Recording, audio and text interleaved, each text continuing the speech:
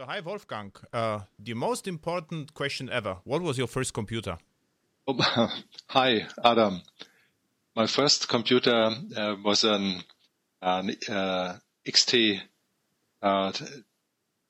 286, an AT 286, 386 followed. It was very fast, and my favorite at that time was an Atari 520 ST. And this machine was not for gaming. It was just for assembler code, and it comes along with a C compiler. It got the Motorola 68,000 and the series on it, and that was my one and only lovely thing, the Atari. It surprised me right now because the 286 XT it was pretty late actually. So you didn't start it as as a young boy with 3 years hacking something? Yes, I started in the age of 14. Ah, okay. My neighbor was a teacher for physics, and he owns all the stuff. And I spent all my days after school with him in the afternoon and in the evening, and we sit down and did something. And then in our school, I choose in the age of 16 it was on data technology, digital technology called though. And so we have a computer room, and we were surrounded by computers by my neighbor and in school. Mm-hmm. And then later I bought own computer, and that comes along with my first company, my software company in 1987. And therefore I bought all the things,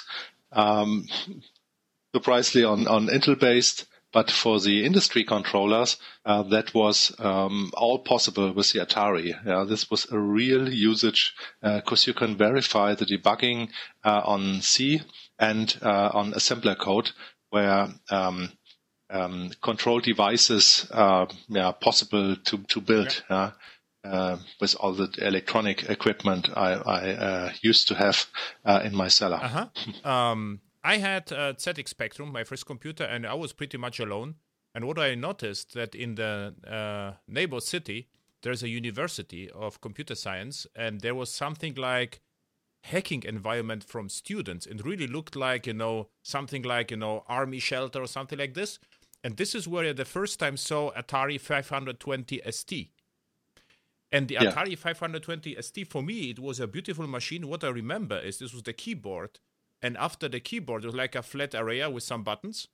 And there was one game. I only saw the game with beautiful graphics. And this was like something with karate games, something like that. And I saw this and it was, wow, there's no colors. And this was like, for me, incredible. It's like a completely new world. So this was how I got with the 520 ST in touch. And and it was very similar to Amiga, not the Amiga 500 or 1000. So they were very similar machines, right? It was not the 500, was the base one, and there was the one later was the similar to 520 ST. That was the opposite crowd with Amiga, and we this took for almost 10 years because you could use it almost in the 90s, where industry control devices for customers. Was written on the Motorola processor architecture, and the assembler was very nice. It was a total different architecture to approach the specific instruction set of the processor, the Motorola processor, and this was straightforward. Was it 68,000? 68,000, and the whole series about what I said before, the 68,000, 10, 20, 40. And these processor units were amazing. The instruction set and all that stuff, and it was a logical appearance if you built an assembler program native to that and compile it and see it, and you have the C compiler with it. And that means we did all the stuff in C and could optimize this at assembler line code. And on the other side, we learned in the early days Pascal. Sometimes it starts with basic, but this was something we got in school. The whole structure was always the same, quite the same. But Pascal was the most serious language to start with, and this comes to C with Kernighan Ritchie. You see, and this was I had our completely Bible. different, opinion from you. I always saw, in the front row of German conferences, a nice guy. I thought, you are like the marketing guy from Sun or from Oracle. I didn't even knew. And now it turns out you are actually an assembler hacker, right? So you understand assembly, you understand C. So you're a low-level guy, right? That's how I started. And you ended now as what? What is your official title now?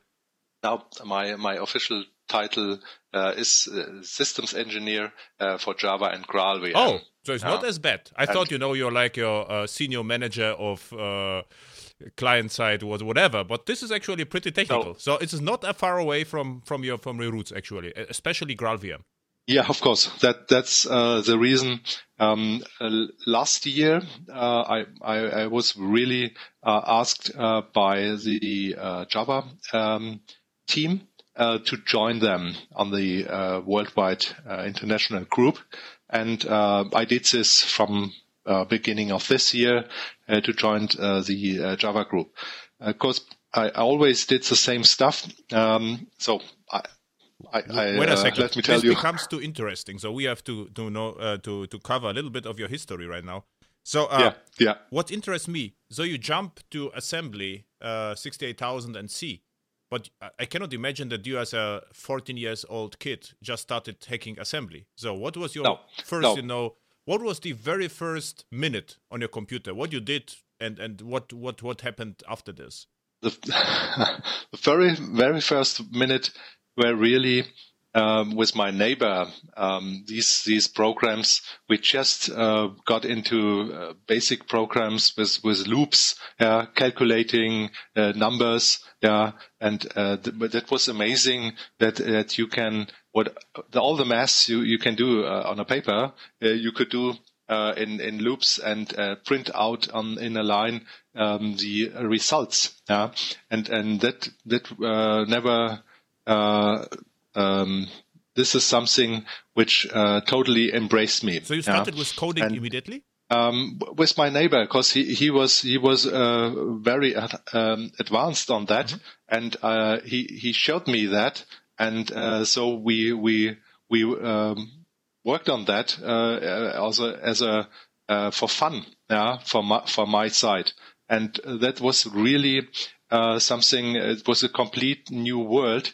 That all the stuff you have learned in school, you can automate, you can put in procedures, and this was evolving. And in school, we learned about the age of 16 how to build these physical things, to put it on a equipment, electronic equipment, and so. I always iterated this and learned more and more with digital technology. How could you do this? You use ICs, integrated circuits with AND and NAND, and all these different things. I ordered the books from Texas Instruments.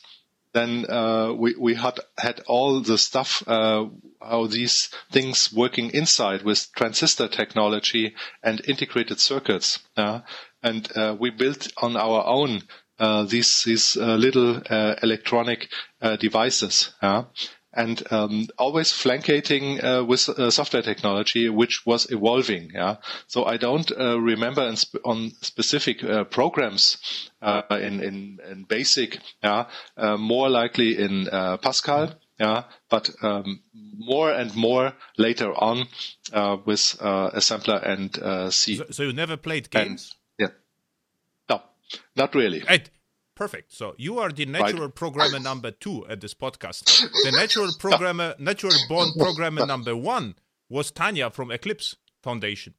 She did exactly the same. So I had also a completely different impression from her because I met her the first time at JAX, and I said, okay, this is like a manager, like you. But it seems right now the two guys, Tanya and you are the just natural programmers.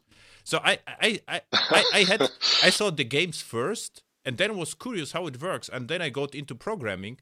But in opposite to you, I didn't have any neighbors which understood me. So I also tried to do something with ICs, and I tried to solve the stuff, but it never worked. So this was my problem.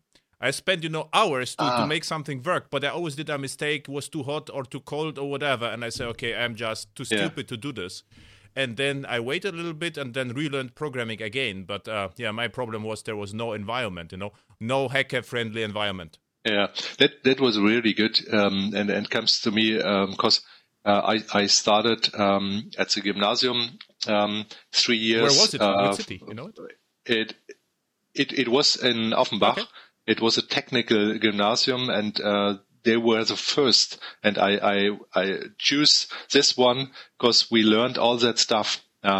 And so it ends up with Abitur. Mm-hmm. And then I started with a training as electronical engineer at Dupont de Nemours, and for three years. And we built these kind of controls for large equipments. They were in the printing business for photo stuff, and it was huge. And we did all that stuff with electronical devices to keep the maintenance of the whole factory running. And after that, I joined the Fachhochschule in Darmstadt, the so-called practical university for 4 years, and with digital technology. It's called the data technology. One question, because Thomas Würtinger from Gralvian told me that in Darmstadt there was the very first internet conference, and I say this is not possible in Darmstadt. This is could be because they had the GSI. This is like the DAISY or CERN. It's in Darmstadt, and they observing particles if they got a large velocity, and they had written C programs and all that stuff, and all the people were around there in Darmstadt, and it was an amazing time. And during that time, I started my company. A friend of mine, he was a founder, and he got the budget. And with 5 people, we were self-contracting and working on that, writing a network infrastructure program. That was before Novell networks and starting with Banyan Wines at that time. And we had 2 developers on Pascal writing an ERP system, and we were working with all the stuff together. Starting from scratch, the physical architecture with own network cards coming from Taiwan, and all that stuff we established the whole communication, remote control for customers, and from scratch, everything, from the cable to the software, end to end. That's really end to end at these days. And after I finished my university in Darmstadt, then I joined Oracle because they offered a trainee program where you learn an enterprise company from scratch. 1 second, please. What interests me, it seems like your how to call it, your career was like straight. So you had some internal motivation to learn programming and then start a business. So the question is, why? Also what was your fascination? Was it like you saw a movie, you wanted to be, I don't know, to be more knowledgeable in some areas? What was your fascination with the programming? So programming was more things I learned, to more I get my intrinsic motivation. Okay. That's for real. It's maybe an obsession or a passion about that. The more you learn, the more questions you have, and you more you want to do with that. And for me, it was more or less the Kernighan and Ritchie, where you see how you control things, including libraries and pushing compiler button, and finding problems, debugging the stuff, going for errors and warnings. What is it? Where does it come from? Yeah, and it never gets me untouched. Yeah. And who are your idols? I don't think I have one. It's just around all the people there, and I remember many people there in these years, working with them, joining with them, having discussions with them, and maybe solving problems, having weird ideas, all that stuff you learn about. And that was something what always embraced me very, very tight. Okay, so to summarize, so you started with C or assembler, right? With your neighbor. This was your... with Pascal. Basic, Pascal, and then later C and assembler. And then you started at Technical Gymnasium in Offenbach, and then you studied computer science, or what you did afterwards? After the gymnasium, I did electronic school. You said. I worked as electronical engineer. Okay. I just learned that in 3 years. At DuPont, and then I started my university in Darmstadt. And during that time, concurrent, I had my own company as self-contractor. During your study, you started your own company, your own business. Right. And why that? You wanted to earn some money, or what was the idea? No.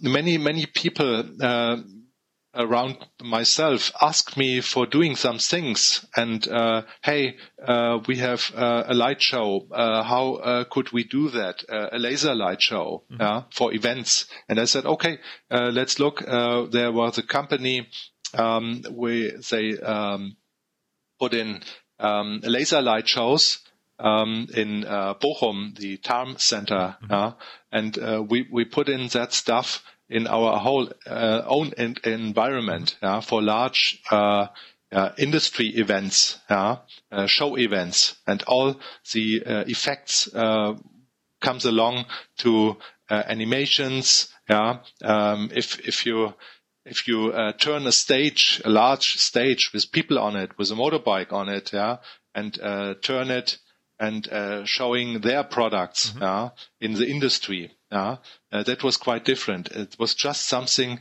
you could realize that you can do this with all the physical stuff and with software controls. That starts at these days.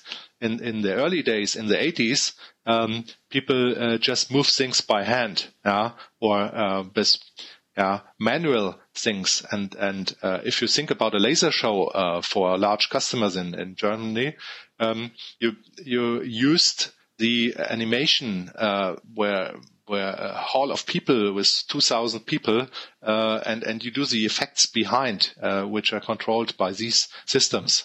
It was just an example, but surrounding me, the people, they just ask me for doing something. Hey, you know about this technology?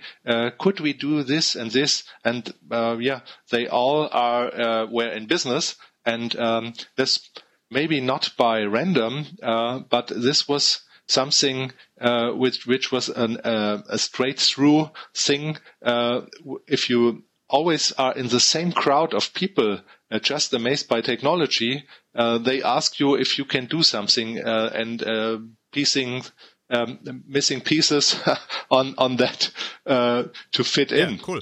So I assume back then you were probably a huge Pink Floyd fan as well, right? Right. Just assuming, just because, and your dream was probably, to help them with their concerts, right? Live shows. No, I really grew up with that kind of music. Yeah. Do you actually know the concert movie from Pink Floyd where I think it was not the Dark Side on the Moon. It was one later, where at the beginning of the show the technician takes a cigarette and it lights it off with the laser. You see it on the movie. So this was all that stuff. But it was earlier with albums called Metal and these kind of things. And my neighbor, he wasn't only a physics teacher. He was always also playing in a band and was experimenting with synthesizers and all that stuff. So how to create noise on that was something what really was interesting. Creating noise on an electronic device. So I'm assuming you also like Jean-Michel Jarre with magnetic fields. Yeah, right. That's all that stuff. John Miles and these kind of things. Everyone was playing John Miles with his laser shows, and just need to arrange the light and the effects, and that was just interesting. Yeah, it was just a part you saw, and then you go through the next thing. And what was really good at that time, we learned about what is an ERP program, that a small company have possibility to control their contacts, and writing high volume letters automatically on printers and all that stuff. So it comes more to a business purpose for the network technology. But how you got this time, idea? So I mean, what laser? I understand. If you like Pink Floyd, whatever. That was just fun. That was just fun. Where my friend had a company at that time. Doing events for all that stuff. He built, the whole stage on that. And that was a different thing. And the other thing was more related to the network technology. That was a friend of mine who founded his company, and we were self-contracted there. And that was the thing we learned much more what you can do on the network, because it was evolving. At this time, Novell Network starts, and we had all this stuff ready. This was before Windows. Microsoft Windows was there, and we had all this stuff. And I was maintaining all these customers, and from scratch, from the physical structure up to their program. And which programming language was it? This ERP system. This was Pascal. Okay. And what happened afterwards? So were you successful with the ERP system? And what was the name of the system? This is always interesting. I don't know if there was a name, a right name. Okay. The company was called Modis. Modis, okay. And but it was really a niche, because it would be succeeded at that times by KeyHK, which is how it's Sage. And so that was the reason in 1992, I started the trainee program at Oracle. And this was. So, I mean, you saw you got an email, you saw an event. So how you got the idea to join Oracle? Or yeah, that was interesting, because I learned about that network and ERP stuff for small size companies, that there is an enterprise area here, where people invented a database. It was at that time Oracle 6, and I asked for that, and lots of friends said, "Oh yeah, that's really great.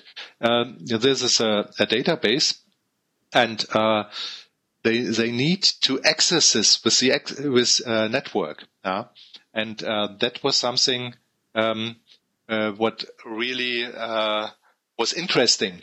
And I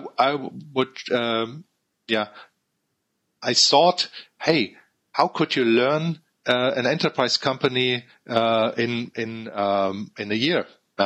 All the stuff which is included, and that was the possibility. Oracle asked for a trainee program, and they invited many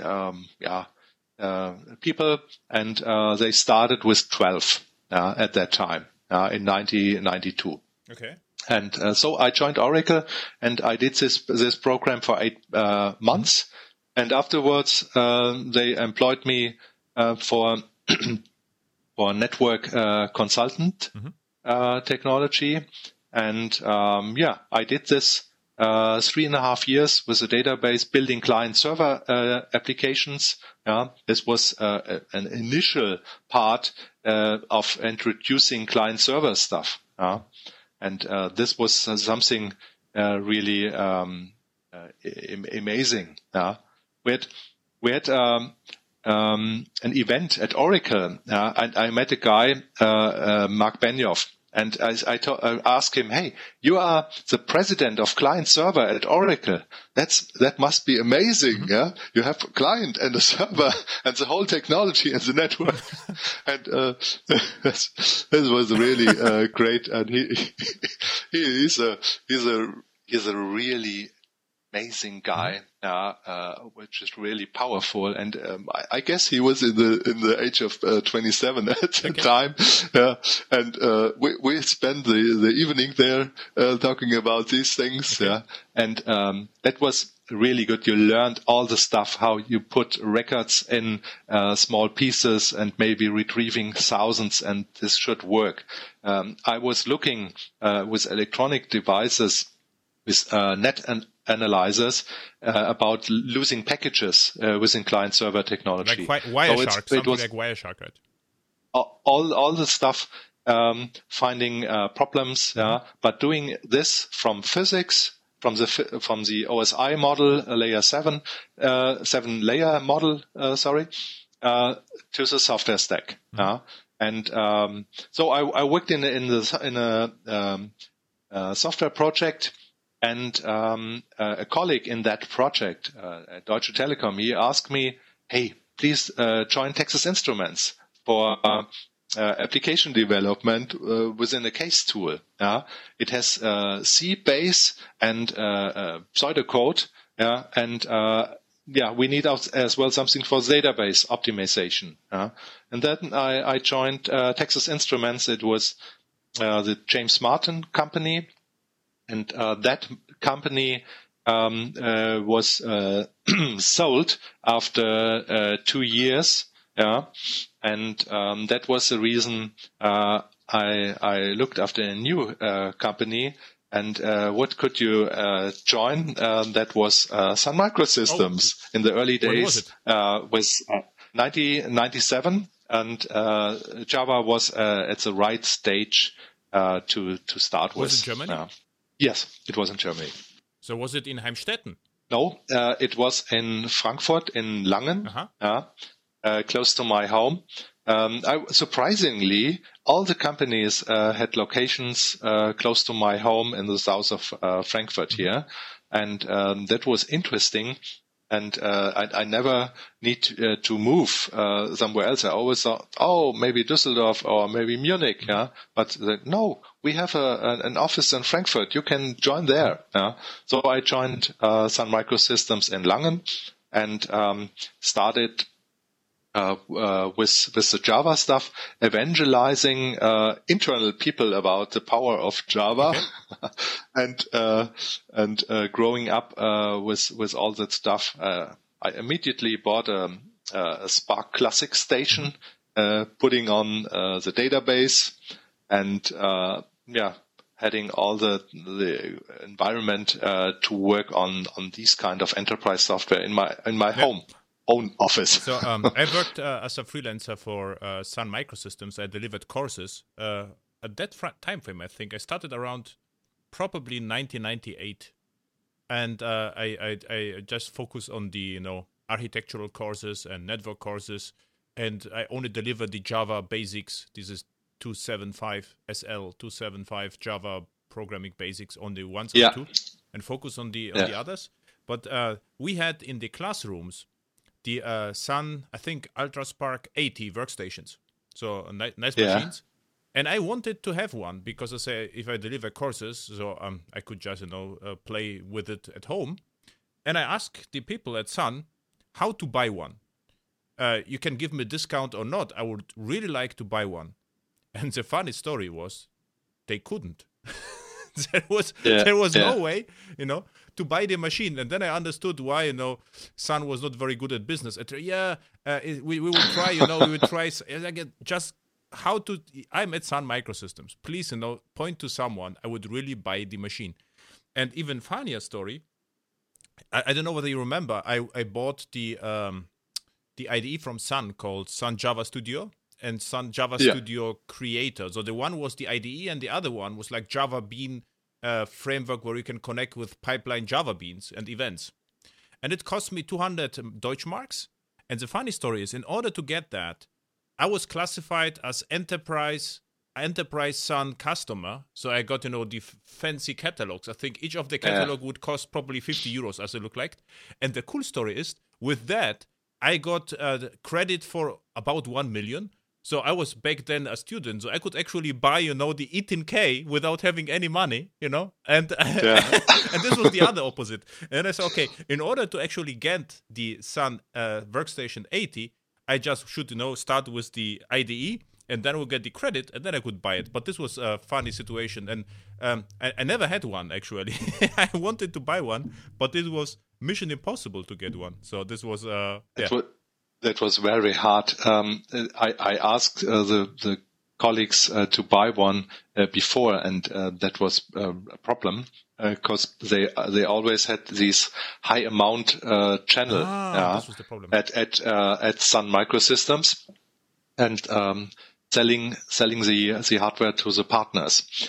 And I asked really, for more than 1-2 years, because in the other company, I was still there,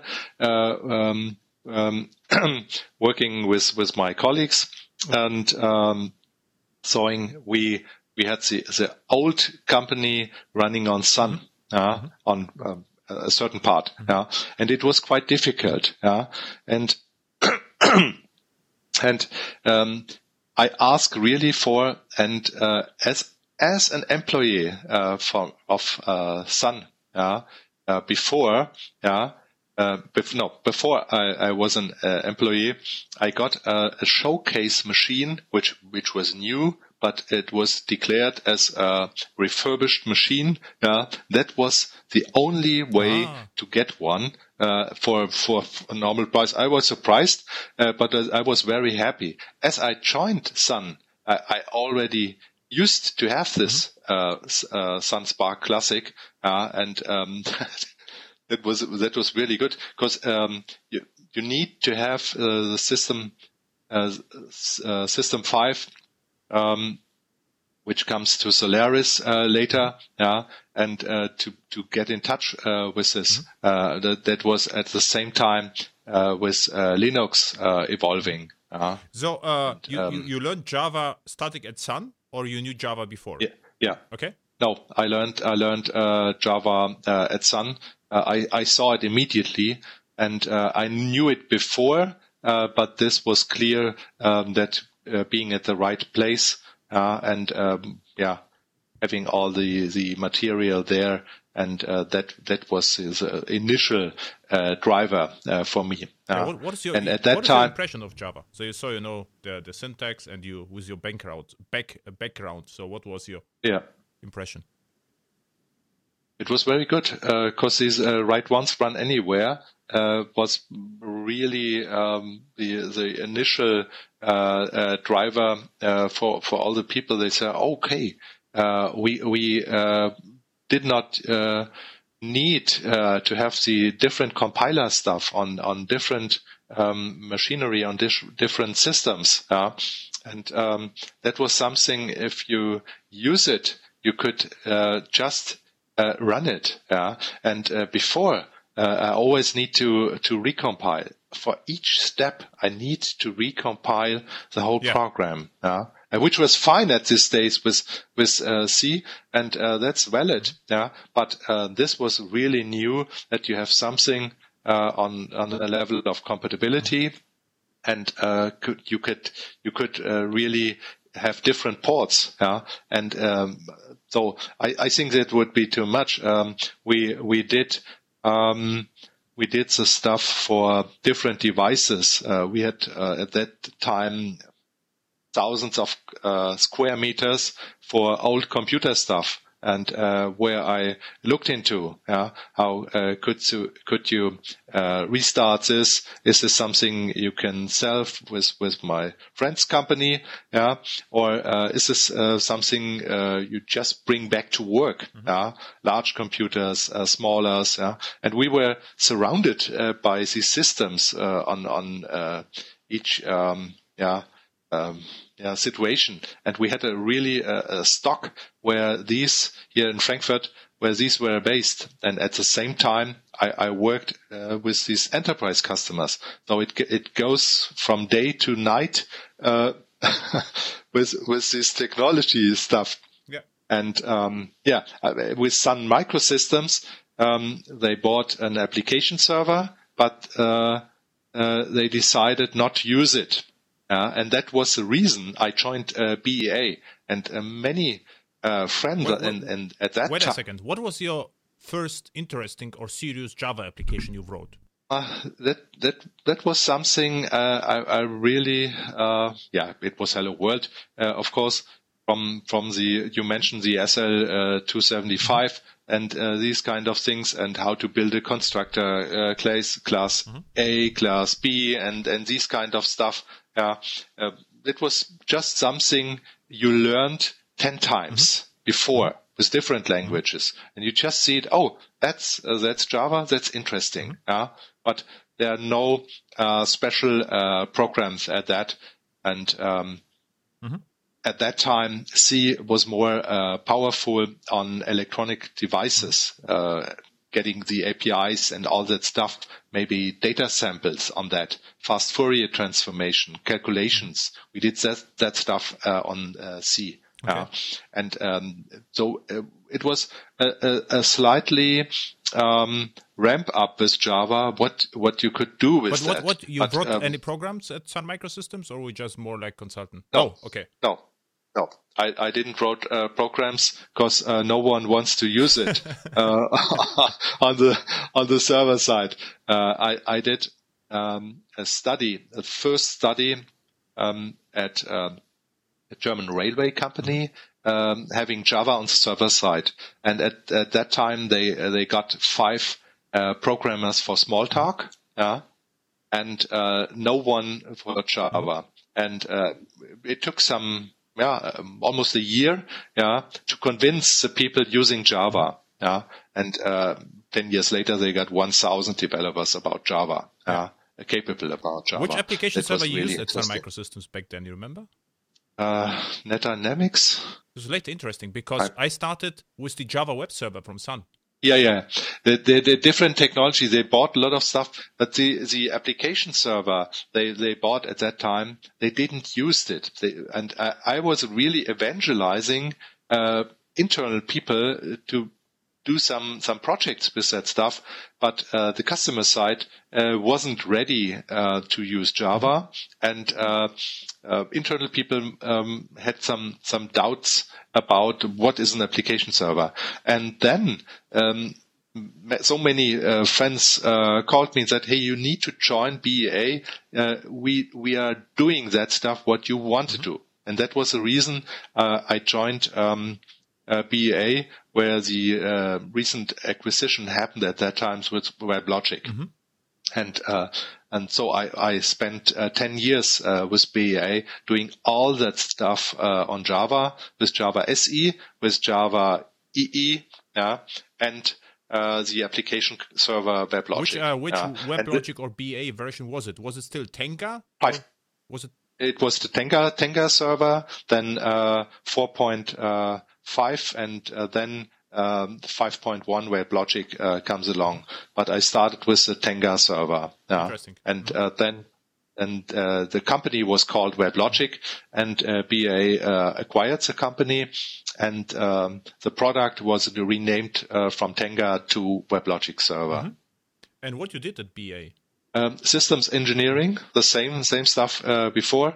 We worked quite tight with the product management, with the engineering. I spent many times in San Francisco in our engineering office. Mm-hmm. And Andy Piper, who wrote the clustering with WebLogic, that was amazing. We got into the technical concept, how you could iterate this, how this is done, what could be optimized, what should be changed, how could you use it, how could you make things better on the software development.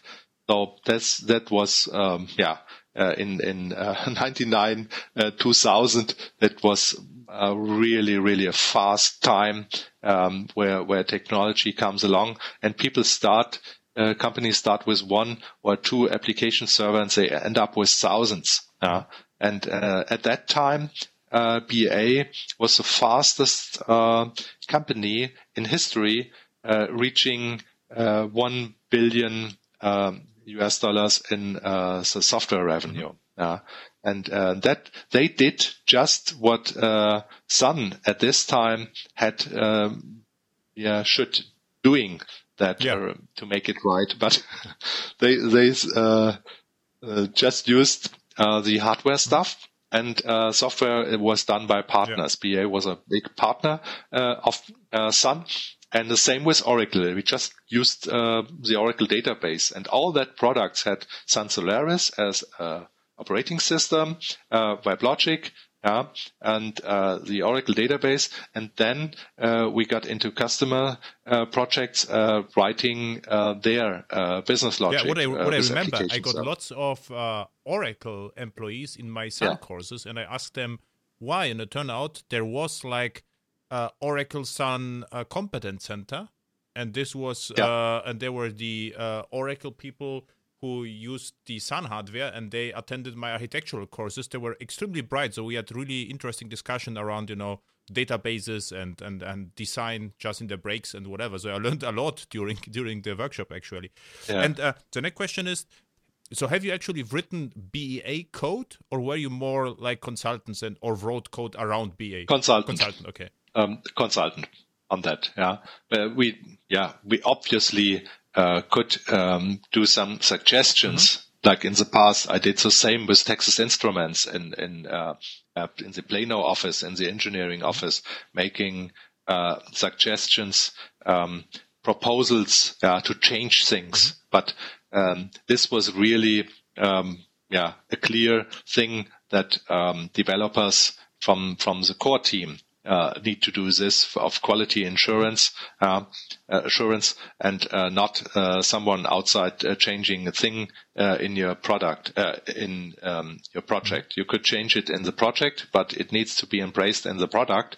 Then everyone gets it, and that was the idea as well of open source, that a lot of people are working on that, making it better, but only a core team were able to write the code. Starting at WebLogic, there were three people writing the WebLogic, the Tenga server. This was the BA, right? This is the first initials of the. Yeah, these are the founders, Bill, Ed, and Alfred. But the Tenga server was, I think, Laurie Pittman, Bob Pasker, and the other guy inventing the EGBs. I can't remember his name. I met him at a Sun conference in Paris in 1995, I guess. Yeah, and that was really great to have a chat with him and talking some hours how he implemented the EGB 0.8 version. And And I don't know whether you remember, but the first EJB version had there was no XML, so you had to persist the deployment descriptors with persistence utilities, and then XML took over because it was so popular. Yeah. So the industry actually wanted to have XML, and Sun said, okay, then we switch from Java configuration to XML. So this was the whole story, right? Yeah.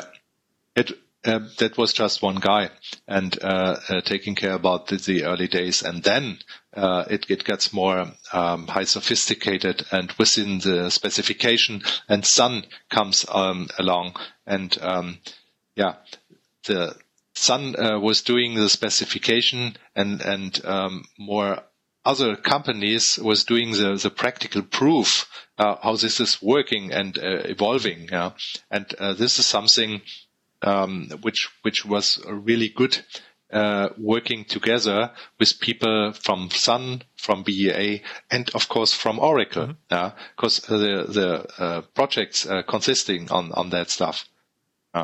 Yeah, and to just wrap the story up, and after the acquisition in 2008, 1 year later was the acquisition of Sun Microsystems. So all that stuff comes together, and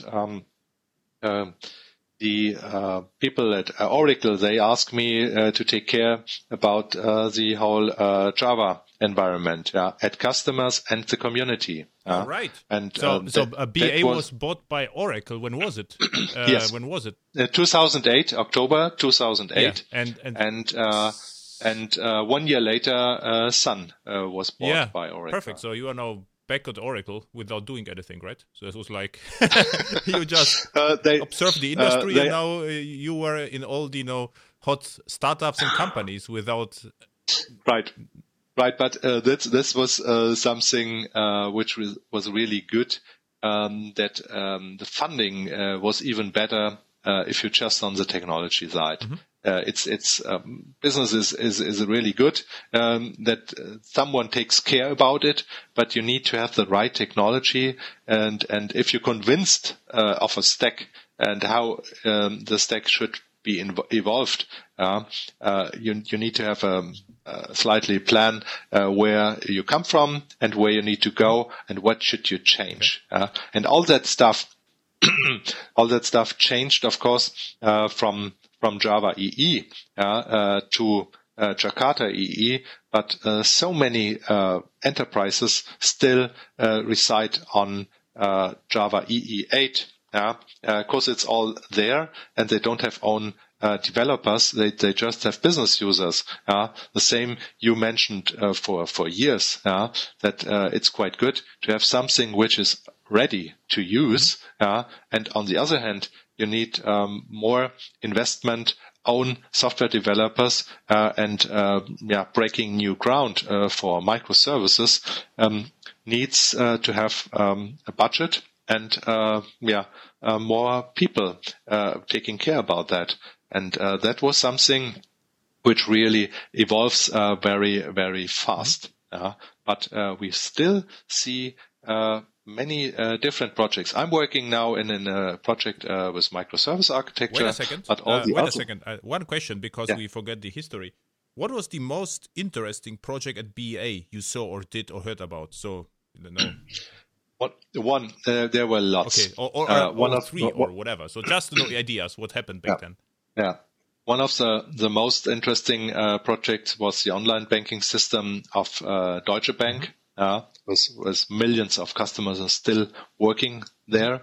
And on the other hand, there were 300 projects at German Railway based on Java, and even on Java FX, but that's a different story. And on the other side, where DHL, Deutsche Post, they were a heavy user on Java with WebLogic, and I used to work with these companies, German Railway local here in Germany, but with Deutsche Bank and DHL International in the States or in Malaysia. It was really amazing how these projects evolved, and you saw all the programmers you work with on around the globe. I think eBay was also BA, really right? I don't know yet. I think in the early days. Yeah.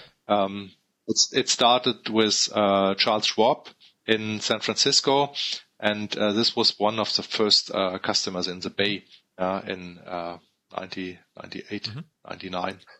So you were basically consulting, so like you were so high-end BA consulting, helping with proof of concept architectures. Yeah, systems engineer. Yeah, it was quite the same, and we always had a team of people writing software, doing proof of concepts, the same as now here in the Java team with experts. Asking the Oracle Labs for help.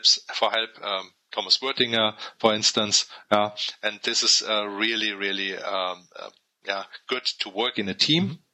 Each one has a dedicated task, but you work in a team because good ideas comes from many people. So you know also the German BA consultants? At BA, I worked in Germany. Do you know yes. Roland Rich? Yeah, of course. Ulrike Sommer? He was. Yeah. Okay, nice. Because I know all the colleagues. With Roland and Ulrike, I spent almost. a lot of time, in task forces and bug hunting. But I never met you, so that's interesting. So you did exactly the same thing what I did, and I recognized you the first time at Jack's conference. I think you were already at Oracle. Yeah. So we never met in person, which is incredible. No, I'm at BA. I spent many. Many Jack's conference from the very beginning in Mörfelden, Walldorf. Yeah, exactly. That at that time, I guess I was I left Sun and I joined BA at that time. Yeah, but still, so. I mean, I don't mean conferences, but I mean, real world projects. And so we never met. And I even I have, wait a second, the trophy here on my desk. BA technical director, and I was invited to eWorld BA World, which became Oracle World in 2000 and BA World 2003 or 4 or twice and had another chance to talk with BA people and stuff like that, and I also never met you there, so I met the other guys. So interesting story. Okay. I remember you. I think we met first in San Francisco. Somewhere. Java 1 probably. But Java 1. This was But still, I still didn't know you from this perspective. I knew you more. My suspicion was you were like really interested manager, who would like to. No, never. This never. is my impression from you, always actually. And I asked once the Lars Röwekamp, you know him, this is a German fame, and I said, hey, who is actually the Wolfgang Weigand? So, he works, but never mentioned that you are so deep into the weeds. So he is a former BA guy, so okay. But interesting. So now you rejoined Oracle again, and you care about Java again since 11 years. It's 11 years, yeah. And all the time. Yeah. And then my impression from you, because we had many chats since then, and my impression was, you are not fitting, the Oracle corporate. I don't know what I see as a typical Oracle, how to call it, look and feel. For me, you were always more like an independent hacker and huge Java fanboy. This was what I usually told about you, and this was funny. And joined my talk sometimes and had a nice feedback and say, you are a really interesting guy. So interesting, what are you actually doing? Because probably you are no wealthy angel investor or someone, just enjoys technology and joins stocks. But you are actually, but you are deep into the weeds. So what you did, also interesting question. What was your opinion of Java E? Because I can imagine you are now deep from C, C++, Pascal, so you're a system engineer. And Java E is more set of APIs. So why what is your impression of Java E? So Java E came around, J2E, J2E 1.2, you probably saw that. Yeah. So what were your thoughts about that? It was the best thing ever, because it was embracing all that stuff in one box with all the specifications. Yeah. And this surprised me I was because usually totally what convinced I thought, at that time. What I thought. Yeah. So I really liked Java EE, but the reason why I liked it is I don't have to learn all the stuff which doesn't matter. I just focus on the API and I'm just faster and I can actually keep up. This was my motivation. Right. But from your perspective, it does not make a lot of sense because if you know the entire stack, you don't need Java EE. You can say I don't care about the APIs. Yeah, yeah. But the people never would like to write programs from scratch, and you have all the responsibility on your own if you provide a program. And for instance, it was normal to have in 1,000 line code possible 6 errors mistake, which is even better. But you always more you write on infrastructure, more prone it is, and on a base infrastructure that was new at that time. You don't need to bring your own libraries to include this with C. You just had a base set, and as you mentioned, you can focus on the code you write to solve a problem. For instance, an online broker or a banking application, or a brokerage application. All that stuff that was easier on an existing infrastructure where you find programmers. They could just learn it, and the infrastructure is there. So basically, it was the same story as but my was started with Java. So I have C and C++ knowledge, but I never wrote, let's say, Linux drivers or something like that. But I'm just a high level C++ or C guy, and for me it was at the beginning of Java. We evaluated a lot, different frameworks. We always evaluated before the project started, and then what I saw is actually all the libraries are very similar. It's not like you can speed up the projects on orders of magnitude just favoring SL4J over Java util-logging or something like this. It was like a small decisions which actually are pointless and do not matter at all.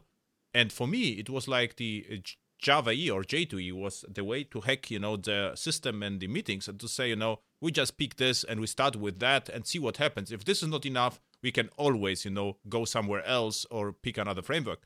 And the funny story was, it was always sufficient. So I really badly wanted to learn Scala or use Scala in my projects, and my hope was, like Java EE is not scalable or too bloated or whatever. And the story is, I never had the chance, to migrate from Java EE or J2EE back then to Scala, because J2EE or Java EE or JMS, they were always good enough. This was my problem. Is J2EE was actually good enough and not always this. It even was better than expected. And that's the reason. So I'm without any details, but I'm really enjoying working with new evolving programming languages. We Wolfgang, have this at Sun. We should stop this and cover this in the next episode. Otherwise, it will be 2 hours. So you're right. Perfect. So we didn't cover Java FX. This is a different story. Yeah, we will cover this soon. So the question is, where people can find you on the internet? On the internet, on Twitter, it's Wolf Look. And do you have a blog? This was chosen. No, I write my articles at Jax Enter. And it's all there. Okay. My written articles and all that stuff is on Jax Enter. And I put some. All the communication is done via Twitter with Wolflock. Okay, cool. So thank you. Thank you, Adam.